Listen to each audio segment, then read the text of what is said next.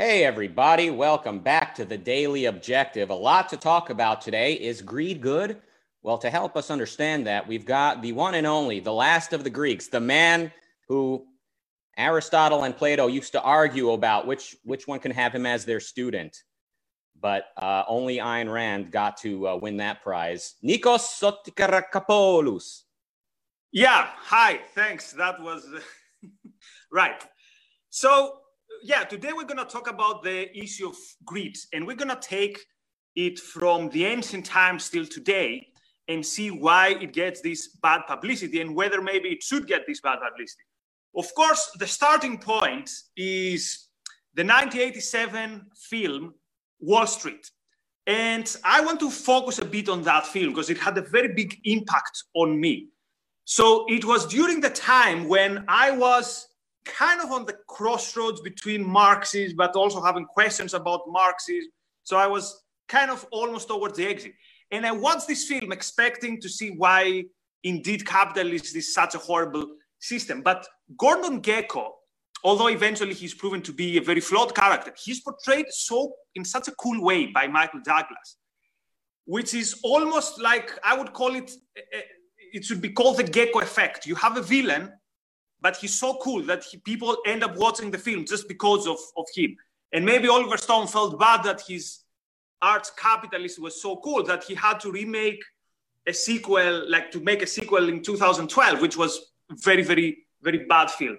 And the one thing why Wall Street was very famous was this speech by Gordon Gekko, where at some point he says, the point is, ladies and gentlemen, that greed, for a lack of a better word, is good. And then he says, greed is right, greed captures. And he says that when I'm talking about greed, I talk about greed about money, greed about love, and all that stuff. And if you remember, around the 2010, 2012, during the crisis and the reply to the crisis with the Occupy movement, the narrative was that what caused the crisis was greed. And this has reached such a level that I even see most of university students, when they write an essay about the 2008 crisis, the analysis that it was greed. So to begin with, before everything else, what do you make of the topic of greed? Is it something that what we would call like a concept which is useful, or is it a concept which basically doesn't mean anything, or basically a package deal, as an objectivist would put it? It sounds like it's used as a package deal. I don't have the definition in front of me. I've only used it negatively, like meaning getting so hungry that you lose sight of the big picture. So like stealing is greedy, or demanding that your boss give you a raise before you know he's able to, and before you know you've been with the company long enough. You're getting greedy. Like, slow down, you'll get there. That's kind of how I use the word. But when it comes to rational endeavors, when it comes to actual productive work and reaching for the stars, in that respect, ambition is good. Ambition, to the extent that greed means ambition, it is good, and you can never have too much of it. But again, yeah, like you said, or like you alluded, it is used as a package deal. So ambition, in the rational sense, is packaged with irrational, just whim worship and extravaganza, basically. Yeah, egotism, not egotism. Yeah. And again, the number one film that kind of makes fun of the 1% was The Wolf of Wall Street. So then we move from a character which was kind of the cartoon capitalist Gordon Gekko to something which is really a cartoon, like The Wolf of Wall Street could be a cartoon. So it was almost as if taking this idea of Gordon Gekko, but taking away all the, at least, the single-mindedness that I'm going after profit, because then, you go after cocaine parties and all that stuff. Now, quite often when we discuss about bad ideas, Rucka's contribution is to take us back to ancient Greece and to the age of reason. But here's an interesting problem here, that my ancestors were very, very worried about people getting too ambitious. And there are two there's one example which, since I was a kid, it really creeped me out. And it was the legend of Icarus. Now, for those who haven't heard it, Icarus had some wings. And Icarus had to fly not too low, because then his wings would be, let's say, wet from the sea and he would drop, but not also too high, because then his wings would be close to the sun. So Icarus gets so excited, he gets so overwhelmed by this feeling that he goes and flies close to the sun and he drops. And quite often, for example, I like the phrase, never too high, never too low. So is there something there, or is this that throughout the ancient times, because of the various forces of mysticism, and of course Christianity takes this idea to its limit, that you should not want too much. Actually, you should not want almost anything, because that's egoistical or egotistical, however you want to call it. And as they say, it's easier for the camel to go through the thing rather than the rich person to go to heaven. But why is it that from the ancient times, and even in more rational cultures, this idea of ambition, of aiming high, has been problematized? Good question. I think altruism in its Christian form definitely has done a lot more to discourage, selfishness and high, material ambition, or really any ambition. But going back to Greece for a moment, the famous Aristotle suggestion, everything in moderation, obviously a translation. And the more that I've been studying Aristotle, I've been reading The Cave and the Light by Herman, and I've read excerpts of Aristotle's Ethics, the more I understand him to be saying everything in context. That's, again, this will come as a shock, but I'm not an actual scholar of Aristotle. But that's the way I understand. The more he goes into detail, he's saying everything in context. So that's kind of how you evaluate an action, and that's how you make decisions, and it all sort of amounts to a good life. So Aristotle, he sees your life as a whole as kind of the standard, as kind of the goal to keep in mind. So with that, it becomes clear to me that him and many others have grappled with things like self-interest and greed versus generosity and things like that. And oftentimes people have said, look, a little selfishness is good, but some altruism is good. This is an ongoing argument we keep having with the world here in the house of objectivism, Nikos. We keep hearing people say, no, I hear why some selfishness is good, some greed, but we need to also have some altruism. But those are two conflicting philosophy, conflicting ethics. What we need is to fight for selfishness. We need to fight for a proper understanding of selfishness, which includes looking at your life as a whole. And of course, that involves more than just accumulating material. It means having good relationships. It means having a good reputation. It means respecting yourself, self-esteem. It's all of it. So I think, the more the world has gotten hostile to bankers and Wall Street and material concerns, that is, I think, Christianity and its Platonic influence. But when it comes to Greece, I do see something a little bit more grounded and admirable that says, like, look at your life as a whole and be selfish. But they needed to properly define selfishness. This is why explicit philosophy is necessary. It arms you against contradictions. It preserves the truth for you. So we need to properly know what we mean by selfishness. And again, it means looking at the full context and your life as a whole. And notice the double standards today when it comes to being over ambitious. So let's say Jeff Bezos becomes a billionaire, or he reaches a new milestone, and the usual idea is, what does he need another zero in his account? There's no point in this. But notice how when Michael Phelps won, I don't know how many, 28 Olympic medals, this is something to be celebrated. When Floyd Mayweather comes back for one more fight and he wants to keep his record without defeat for one more fight, this is celebrated. So the world recognizes that being ambitious, for example, for glory is good, but being ambitious for money is not good. And this is very, very weird. But what does Ram say? Like, the bad philosophy always pushes away the good philosophy, in the same way that bad money pushes away the good money. So now we're reaching the level that any kind of ambition is seen as problematic. And this is our culture of low horizons. For example, what do they say nowadays quite often in schools, in boys at schools? Don't have a best friend. Like, don't be over kind of, because it either excludes other kids or it can make you hurt. So this idea that human beings are not capable of any big feelings, are not capable of any big endeavors, right? And knock on wood, if at some point you see, for example, SpaceX going wrong, everyone is going to jump on Elon Musk and say, it will be even this almost joy, saying, you see, like Icarus, you try to fly high and you burn your wings.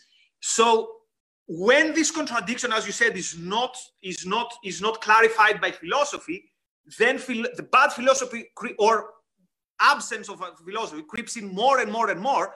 And I can see a future, which is already there, where either people like Michael Phelps' ambition is considered greed.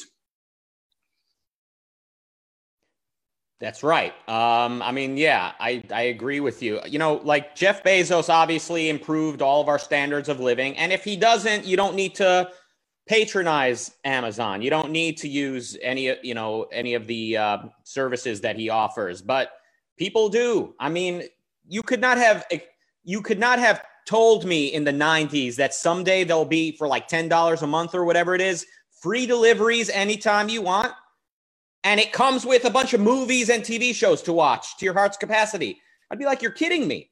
I mean, this would be inconceivable maybe even 5 years ago. I don't remember when Amazon Prime became a thing, but and it just keeps on accelerating and he keeps getting wealthier. I mean, if we were benevolent as a culture, if we were egoistic, if we were, as a general trend, selfish in the rational understanding of that word, if we embrace the virtue of selfishness, then we would celebrate people like Bezos. And, at least, and even still with Bezos and with, other giant companies that provide us a product, we can see what they're offering us. So even there, it's easier to appreciate what they're doing, quote, for us. I mean, they're doing it for themselves as well as for us. It's a trade.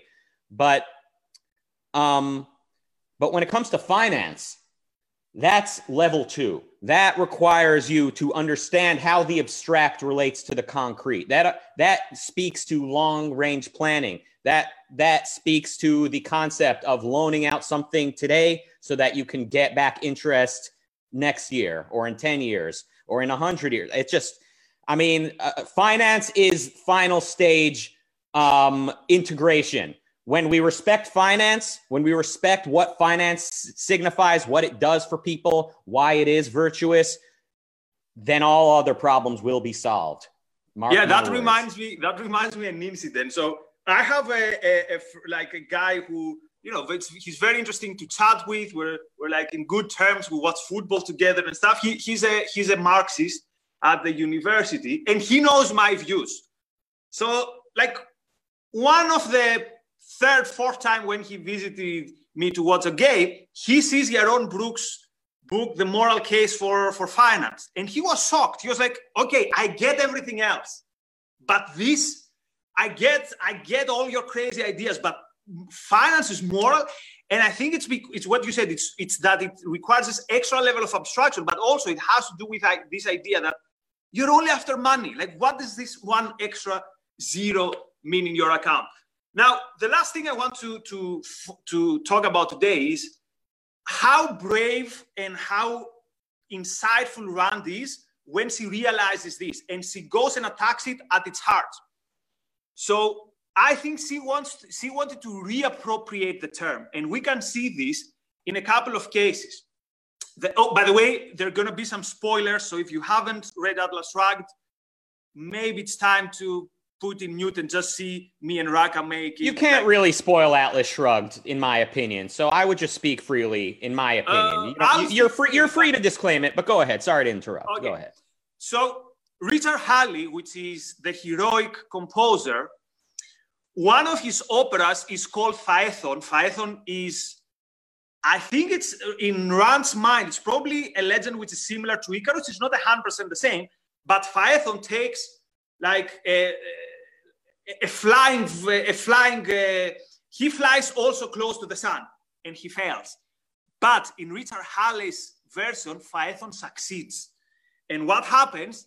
He's booed out of the stage. Of course, later he becomes a success, but the initial reaction of the culture is Phaethon cannot succeed. The second very interesting thing is the way she describes this place where all the productive minds, huge spoiler alert, gather. She calls it the utopia of greed. And there's a third point. Of course, throughout the book, all the bad characters use the term greed against greed and all that stuff. But listen, a very, very beautiful use of the term. So we are in part 3. I'm only going to read one sentence. And the heroine and the arch hero of the book finally become one. Finally have this very, very passionate kind of scene. And here's how it describes. It was as if she were reaching the limit of her capacity to feel. Yet what she felt was like a cry of impatient demand, which she was now incapable of naming, except that it had the same quality of ambition as the course of her life, the same inexhaustible quality of radiant greed. So I think, end of quote, I think that Rand wouldn't buy the never too high. Because for Rand, at your top moments, at your most radiant, at the moments of exaltation, if you deserve it, go to the sun. If you deserve it, fly close to the sun, fly even above the sun. So although I like the never too high, never too low, so I've read a book which was by the guy who was training Michael Jordan and Kobe Bryant and the Tim Grover, and the book was called Relentless. And he explains how Michael Jordan, even after every time, he would celebrate for a while, and then he was like, okay, next. Which is rational if you're very ambitious. But I like this thing also in Rand, that when it's a rational endeavor, and when you've earned it, be greedy.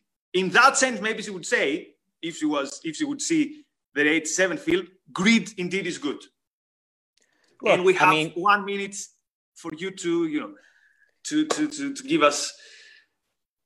I mean, words need to be properly defined. So, of course, the way Ayn Rand was using greed, she was very much referring to earned accomplishment, rightful, earning things, and rational selfishness, and absolutely that, greed is good.